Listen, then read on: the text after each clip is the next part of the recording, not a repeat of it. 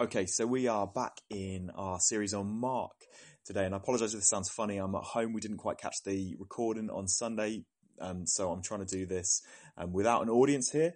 It feels very strange. I'm just sat talking to myself, essentially, but hopefully we'll get the main message across this way and keep the continuity of the series, and it will bless you. So where are we up to? Well, today we're going to be looking at chapter 4, and so far what we've seen is what it's been like in Mark when Jesus came down to earth. And we've seen that loads of new incredible things start happening when he's about. Demons started fleeing, the sick were healed, he began proclaiming the kingdom come. And it was like just a full-on invasion of God had just hit. And Satan's sickness and evil were just being driven back.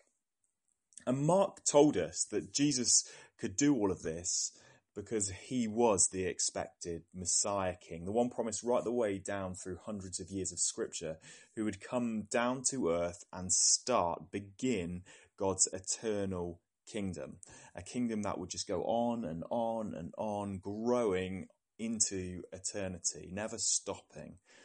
And as we've looked at this book, we've seen some really key themes come out so far. Well, like one, that Jesus drew massive crowds because he was so authentic in what he brought that people were just so expectant of what he might do. So they brought all their sick to him. They came to hear him speak from far and wide. But we've also seen that the kingdom he brought and began teaching about was not the military one that people had expected the Messiah King to bring. It was different than military violent revolt. It was words, it was transformation, it was power, genuine authority, it was the purification of lepers, and it was freedom from bondage, both spiritual and the wrong teaching that had been around from the Pharisees and Sadducees at the time.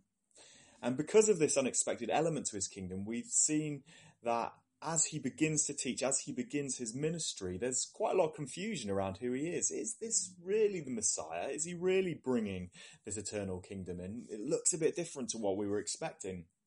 And Jesus, interestingly, tells a lot of people who he heals not to go on to spread the news about him. And we've talked a little bit about why this was, actually, that Jesus didn't want them taking the partial bit that they knew and spreading a partial message about him, a confused message about him. He wanted there to be really solid foundations before people went on to spread this message. So he said, be quiet. They rarely did because they were so excited about who he was and what he brought. And chapter 4 comes in to build on some of these key themes. Here it essentially begins to answer the question about this kingdom that Jesus was bringing in and was king of. If it's not military, if you're not going to establish this new kingdom through leading the Jews in violent revolt, how is your kingdom, which is clearly amazing, new, life-giving, going to grow in the world? How is it going to take over fully? Because we're just in Galilee right now. We're just in a small part of the world. How's it going to keep growing from this place?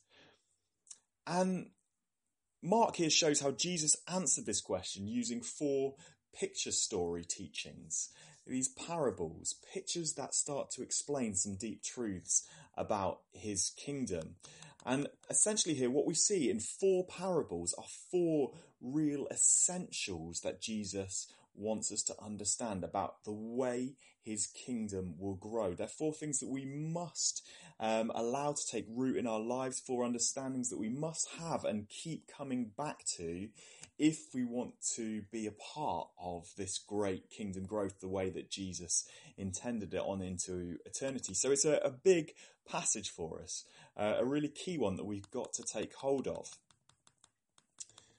For Mark and Jesus, these 4 parables are things we constantly have to come back to remind ourselves of, to make sure we have sown into our understanding.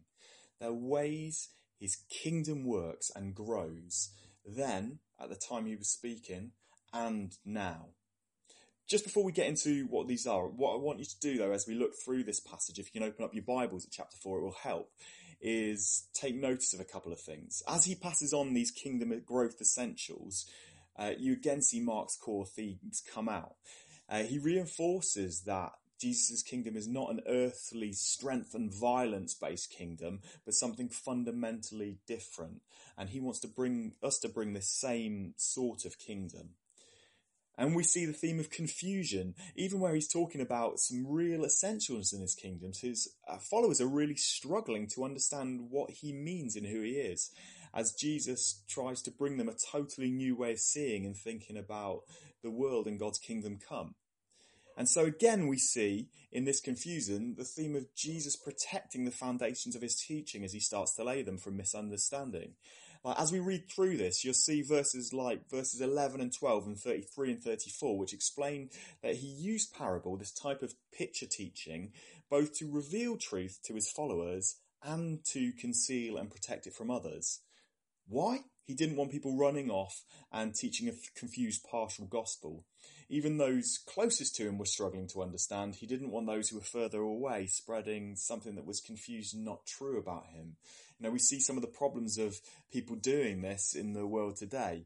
There's so much depending on it. Jesus really wanted people to fully get who he was, what he was about, on what authority he was coming. So what are these essentials? What here do we really need to grasp about the way this new kingdom grows and advances? What does he want us to always have in our store cupboard, in our understanding? Let's have a look at these 4 pictures individually. Picture 1. What you're going to see at the start of Mark is a farmer sowing seed. And we read about this in the first part of Mark. Let me just read the scripture to you. And again he began to teach beside the sea, and a very large crowd gathered to him, so that he got into a boat and sat down at the sea, and the whole crowd was beside the sea on land. And he was teaching them many things in parables. And in his teaching he said to them, "Listen, behold, a sower went out to sow. And as he sowed, some seed fell along the path, and the birds came and devoured it. Other seed fell on rocky ground, where it did not have much soil, and immediately it sprang up, since it had no depth of soil. And when the sun rose, it was scorched, and since it had no root, it withered away. Other seed fell amongst the thorns, and the thorns grew up and choked it, and it yielded no grain. And other seed fell into good soil and produced grain, growing up and increasing and yielding 30-fold and 60-fold and 100-fold. And he said, He who has ears to hear, let him hear. And when he was alone, those around him with the 12 asked him about the parables. And he said to them, To you has been given the secret of the kingdom of God, but for those outside, everything is in parables, so that they may indeed see but not perceive, and may indeed hear but not understand, lest they should turn and be forgiven. And he said to them, Do you not understand this parable? How then will you understand all the parables? The sower sows the word. And these are the ones along the path where the word is sown. When they hear, Satan immediately comes and takes away the word that is sown in them. And these are the ones on rocky ground, the ones who, when they hear the word, immediately receive it with joy, and they have no root in themselves, but endure for a while. Then when tribulation or persecution arises on account of the word, immediately they fall away. And others are the ones sown amongst the thorns. These are those who hear the word, but the cares of the world and the deceitfulness of riches and the desires for other things enter and choke the word, and it proves unfruitful. But those that were sown on the good soil are the ones who hear the word and accept it and bear fruit, 30-fold and 60-fold and 100-fold.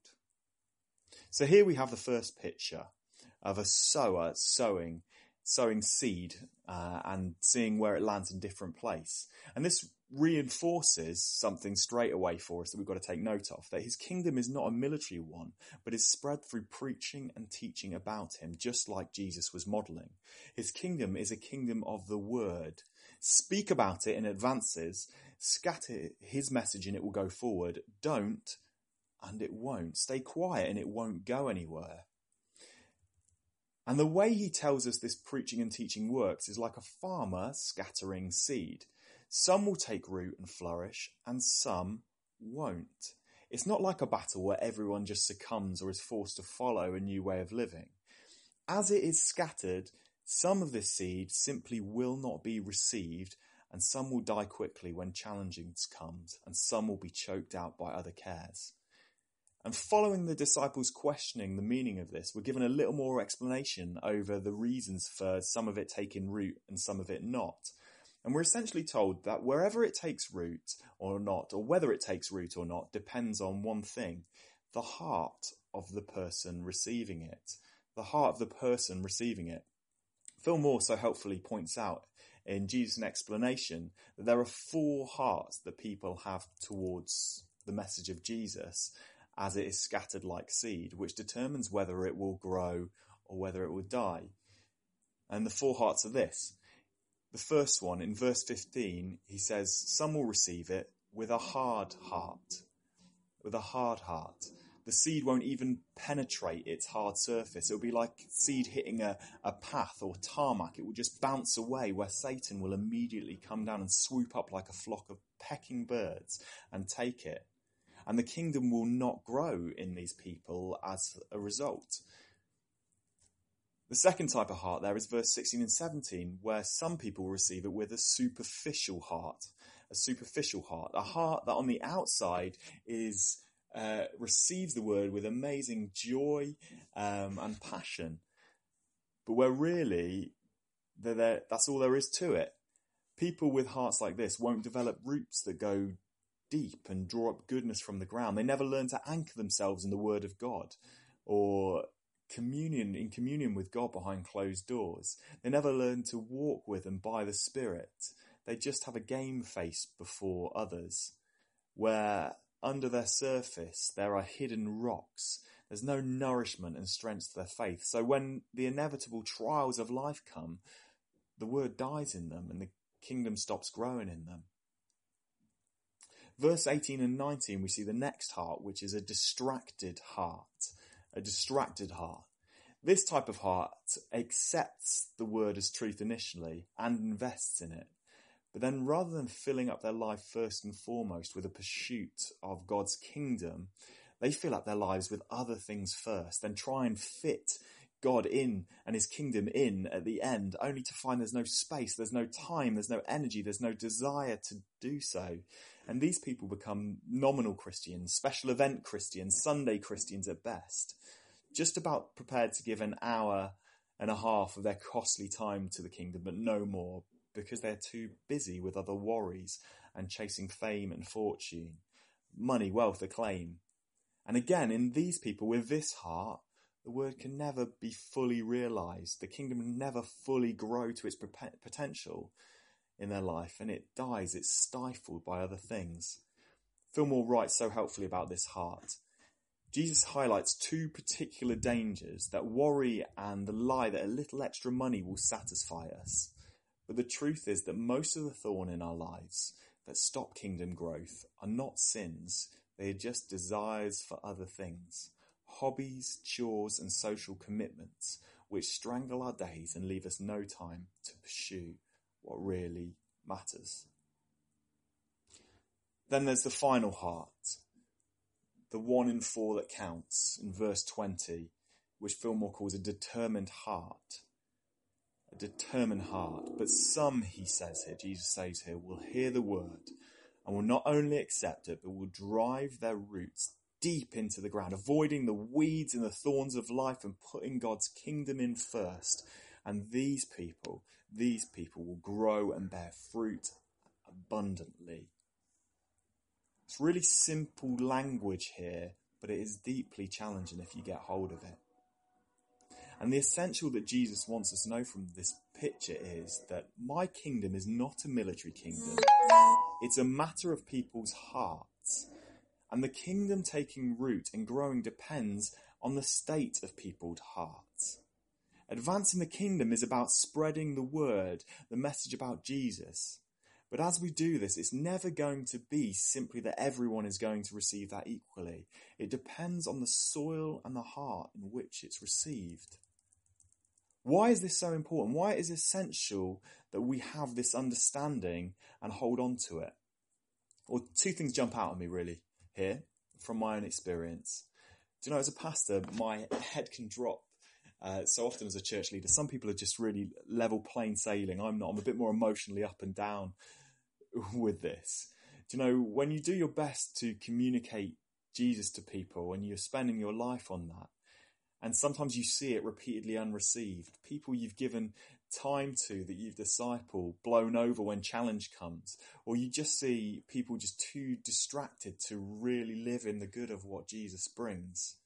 It can make my head drop, actually. It can make me not want to keep sharing the message of Jesus. It can make me want to give up and give my time to other things. But this verse challenges this. It challenges this discouragement deeply. It says, no, Matt, no other people who are doing the work of Jesus. It says, expect these things as you scatter seeds. Don't get downhearted. Lift your heads, because some will get it. Yes, some will reject it. Yes, some will get distracted. Yes, some people will only take it superficially and it will never take full root. But some will grasp it and get a determined pursuit of it in their lives. And the kingdom of God will grow and flourish because of this. This is one of the ways it will advance. It's one of the things. Getting this truth into your heart tackles discouragement. Secondly, though, and equally as important, this verse causes me to keep examining my own heart. Do I still have a determined heart in me? Am I building that strong root in my life, or have I grown distracted and superficial? I can be so much like a magpie in my life. Oh, that's a shiny thing over there. I'm going to go spend some time on that. Oh, that looks good over there. I'm going to go spend some time. I can get distracted so easily. So easily. Because of these things, have I lost my determination in God? Are these things strangling my days with other things than what really matters? Picture 1 holds me to account. It tells me that the kingdom growth is all about heart, and asks me, have I understood this fully? What's the second picture? Picture 2, verse 21 to 25. It's a shorter one, but equally important. A lamp on a stand is the picture he gives us, you're following in your Bible. A lamp on a stand. Verse 21. And he said to them, is a lamp brought to be put under a basket or under a bed, and not on a stand? For nothing is hidden except to be made manifest, nor is anything secret except to come to light. If anyone has ears to hear, let him hear. And he said to them, pay attention to what you hear. With the measure you used, it will be measured to you, and still more will be added to you. For to one who has, more will be given, and from the one who has not, even what he has will be taken away. This picture contains 2 parts. The first part, he talks about the purpose of a lamp being not to shove it under a basket, but to put it on a stand so that the light can do its work of lighting up the world around it and exposing sin and removing darkness. The second likened this to using what God has given us, and say simply that growth and addition happens when you use and put on display what he has given you, and shrinkage happens when you don't. The essential he wants us to know from this is kingdom growth happens by using what has been given to you. You have been given a great light in the gospel and gifts to put on display. Use them. It is this that causes the kingdom to grow. Don't use them and it withers and dies. He says here in this picture, if you don't use it, you will lose it. It's like muscle withering when it's not in action. It gets weaker and essentially is useless for the job it was created for. Why is it so essential that we grasp the essence of this picture? First, it tells me that if I want the kingdom to grow, then I have to put this great light of the gospel on display that he has given to me. I can't put it under a basket. So I recently read an outside view on Western Christianity from the I newspaper, which essentially chastised, it challenged British Christians for being afraid and apologetic for what they believed in.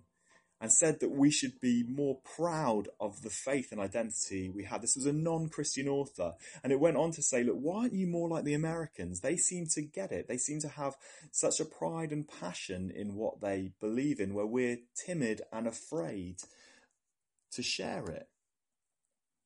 Do you know, if this external criticism's right, if this is what people see of us from the outside in, are people who aren't passionate, aren't excited, aren't confident in the place they stand and what they believe in, then at best we are like a lamp under a basket with maybe a few leaky holes on it, where we timidly let it shine out here and there.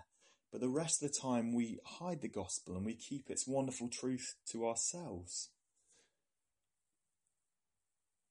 The first thing it tells us is that we've got to be braver. We've got to put this wonderful light that Jesus has given us on display, that the King has come and so has his kingdom.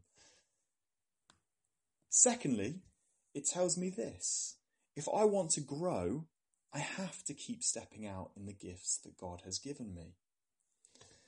Do you know, as well as a magpie, the creature that best describes me has to be a goldfish. It's not flattering, but it's true.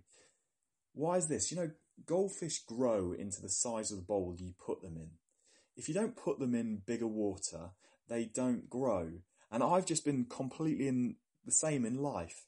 If I don't stretch myself, if I don't put myself out there to use my gifts, then I don't grow. However, if I do put myself forward, if I do say, yeah, look, I'm going to use this gift in this bigger environment, if I'm going to use my gift in this way, it's always scary. I always feel small and overwhelmed at the beginning of stepping out and using my gifts. But then, inevitably, I start to grow into it, because what I step out in faith, the Lord provides in. And I grow. And I grow. And I think we're the same. That's what this picture's telling us. Do you know, there are loads of reasons not to step out in gifts. It's scary. It takes up time. You know, it cuts into my love of just sitting on the sofa and eating crisps. I could say, listen, Lord, I'm not good enough to be used by you. Well, none of us are. But he says, I put my spirit inside you. And I've given you gifts to be used for the growth of my kingdom and the growth of my church. Jesus says here, keep stepping out, keep stepping up, keep filling those gaps, keep serving. It is the way you will grow and my kingdom will grow in you. The lamp picture tells me that God's kingdom grows by using what he has given me, whatever that may be. What's picture 3? Well, picture 3 is this. It's a farmer having a kip, essentially. Verse 26, if you're following. And he said, the kingdom of God is as if a man should scatter seed on the ground. He sleeps and rises night and day, and the seed spouts and grows, and he knows not how. The earth produces by itself first the blade, then the ear, then the full grain in the ear. But when the grain is ripe, at once he puts in the sickle, because the harvest has come. Here Jesus goes back to his first picture of scattering seed, but with a different focus. It's not on the heart ground this time, but it's on the seed. And here we see, once sown, once spread, a seed grows all by itself. The farmer here is just kicking back and having a sleep, and waiting for it to become ready for the harvest. After his bit of sowing is done, it happens without him. Why is this so essential? This is so essential because it's a real balancer to the last couple of pictures, which give us some personal responsibility. Because it tells us that although there is responsibility for those who believe to communicate the word, to make sure their heart is good before God, and to use what God has given them, God is ultimately sovereign over his kingdom growth. We don't have to make growth happen. Our responsibility is just to keep our hearts determined and good before God and put on display the gospel and the gifts he's given us. And I find this the best news, both for the kingdom and me. For the kingdom, it means, though, no matter what happens with a lot of what we do, we should always expect a wonderful bursting forth of unexpected, God-given life in unexpected places, because God will cause it to grow. And it means that I and you are not ultimately responsible for others' growth. He is. I just imagine for the second if this picture story was different. If the picture was that after the seed was sown, the farmer didn't get to rest, but had to tend each of the thousands of seed he had sown daily himself, watering it, shading it from the sun, protecting it from the wind, each in turn. And if he didn't, the seeds would all die. If this was the picture, the farmer would be dead by the afternoon and the seeds would all die. I'm so grateful for this as a picture. Thankfully, as a church leader, none of your growth is ultimately dependent on me. And the seeds that you sow in others are not ultimately dependent on you. It's always dependent on God, because he's taken on that responsibility himself. And it's in a far safer hands there, hands in which we can rest assured that there will be growth.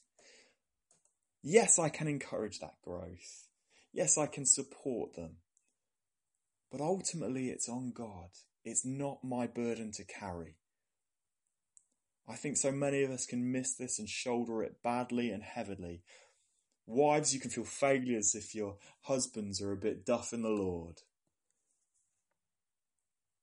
Pastors, you can feel gutted that people just aren't overcoming those pastoral issues in their life, so that they're still holding on to the bad way of living, that they're not breaking free.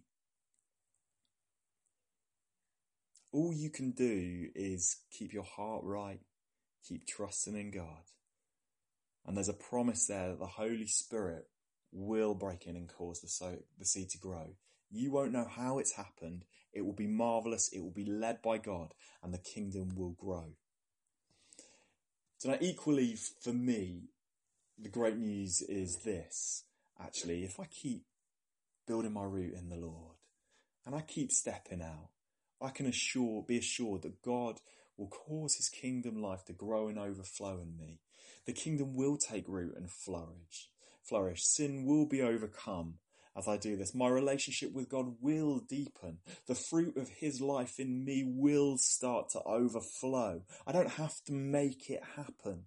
I have to rest in him and his promise that he has put his spirit within me, and that will grow his kingdom. Picture 3 is essential for kingdom growth is this. Growth is not about earthly might or brilliance. Once sown and planted in good soil, God's kingdom will grow because of his Holy Spirit's work and nothing else. And I can rest like a farmer in the picture in this.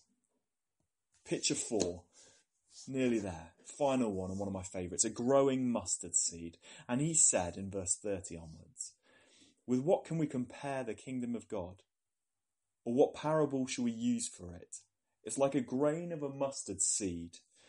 When sown in the ground, it is the smallest of all the seeds on earth, yet when it is sown, it grows up and becomes larger than all the garden plants, and puts out large branches so that the birds of the air can come and make nests in its shade.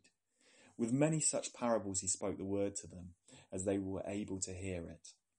He did not speak to them without a parable, but privately to his own disciples he explained everything.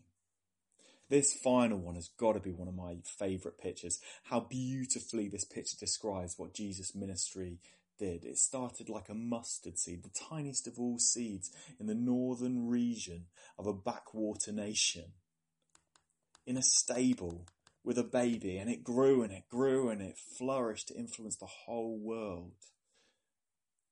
As he died, was buried, and came back to life, and the Spirit came and overflowed to shape whole nations.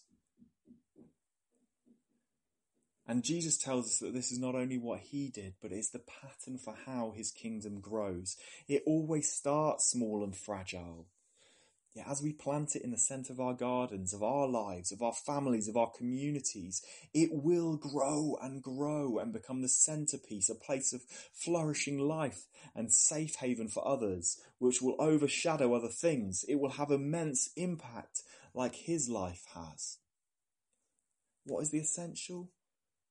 Don't ever get down about the small things in my kingdom. The small beginnings, the small victories, the small faith, because the small in his kingdom, by his Spirit, eventually grows into world-changing big. Now, why is this so important for us to grasp? Well, it's so essential because it gives us the right faith to approach God's kingdom. You know, there's still a story going around that the church is doomed. It is dying and will be gone in the UK soon, old, tired and done for. It's a belief that at its centre the gospel will find no place in our country again. It won't shape our nation again in the way it has done previously. But this is one I truly don't believe. Because time and time again through the Bible, even then when there are only one or two of God's people remaining faithful in Scripture, or God's kingdom had been completely decimated by the enemy, God was planting mustard seeds of his kingdom that caused revival and growth and caused it to burst forth in life once more. Jesus wants to draw our eyes and our hearts to this fact, that we can be assured that already there are mustard seeds planted that will grow and huge impact in our country and beyond. It's so important that we don't look at the ebbs and flows of our time as much as we look at the promise of God. That is this: his small in his kingdom will grow big. There are mustard seeds planted all over the place. And you never know how many of these mustard seeds he has planted through you. These are the 4 pictures. So in conclusion, what are the essentials that he wants us to understand about how his non-military invasion will grow? What are the things that we need to hold constantly in our minds and our hearts? Well, firstly, it's all about the heart. Kingdom growth is all about the heart. Secondly, it's all about using what he has given you. Thirdly, it's ultimately his responsibility for growth. He takes responsibility for it. He will make it happen. And fourthly, it's about planting the small wherever we have the opportunity, which will grow big and full of life. Do you know, if you put these pictures of what Jesus is saying together here, what we really need to know about God's kingdom and the way it grows looks like this. The kingdom grows and advances when Jesus and his people communicate God's living word openly. When this living word lands in determined-hearted people who grow roots in him. When this people with determined hearts are prepared to use and step out in their gifts, whatever he has given them, whether that be a small thing or a big thing, to support his church and the resowing of his word, but whom don't shoulder all the burdens themselves for this growth, but trust constantly in God's Holy Spirit to build his kingdom. And learn to love passionately the small things, because they understand that he will grow the small into the world-changing massive. The flip side of this, and these 4 pictures are full of huge warnings, that if the kingdom is not growing, it's probably because one of the following blockages has gotten into your life. That God's living word has gone out, but your heart has grown hard, distracted, or has become superficial. That you have stopped being prepared to act and step out and use your gifts to follow the Spirit's scary lead at time, and don't trust anymore in using your gifts or giving up your time to use your gifts in him. That you have maybe placed the world on your shoulders and have found that you're unable to carry the world. And stop trusting that in all circumstances, God is the one who will ultimately grow his kingdom. from that tiny mustard seed to a world-changing impact. Or maybe you just begrudge the fact that it only seems like mustard seeds you've planted in your life, that you've never seen that the huge reaping of a harvest. That seems to happen to other people. So your heart has got downcast. Well, God says, no, cherish the mustard seed because it grows into the mustard tree, which impacts all other things, and you don't know your impact. Do you know, if you have and you do identify more with these blockages actually in this wonderful kingdom life right now, Jesus doesn't give us the word to condemn us. That's not why he brings challenges. Not to say, look, people, you're not good enough. That's not why he taught this to his disciples. He taught it to them because he wanted them to know the way that they could get involved in the great adventure of kingdom growth. That they would know clearly the pathway and would avoid the pitfalls. You know, there's deep grace for you this morning because we live under the covering of Jesus' perfect life. There's not condemnation. There is revelation, and there is the Spirit's life to come and change you, to come and unstick those blockages, to come and bring you on that great adventure with him. Jesus wants you to be kingdom growers, kingdom sowers. He wants you to be people who use their gift and find out that he is mightily faithful to grow you into all situations, that there's no ocean too big that he can't grow you into. He wants you to stop being distracted by the shiny things and see the pearl of great price that is him, and devote your life once more to it. To dive on into his word, to learn what it is to follow the Spirit fully and grow that deep determined heart. That's why he laid this out before us. This is not a military kingdom, it's a kingdom of hearts, of lives, of the word and of the Spirit. Come on this adventure with me. Come on this adventure with me. Let me just finish here by praying. It's a bit weird because I'm not actually preaching this morning. I'm sat in my house, but if you're listening, let me just pray for you if you've been stirred by anything. Father God, thank you so much that your word comes to challenge and bring life this morning, Lord God, or wherever we are right now. And it's not to condemn, but it's to cause us to step into that great adventure of seeing your kingdom grow. Thank you that there's so many promises there that your kingdom will grow from the small into the large, both in our hearts to overcome and into the world, just as your ministry grew from that stable to shape whole political cultures and nations, Lord Jesus. Father God, thank you that you did it then and you do it now, Lord Jesus. And Spirit, I want to pray, if there's anything in our hearts that needs to change this morning, would you change it by the power of your Spirit, Lord God, and cause us to step once more into the adventure of being part of your kingdom growth as you have determined it will happen. In Jesus' name I pray. Amen.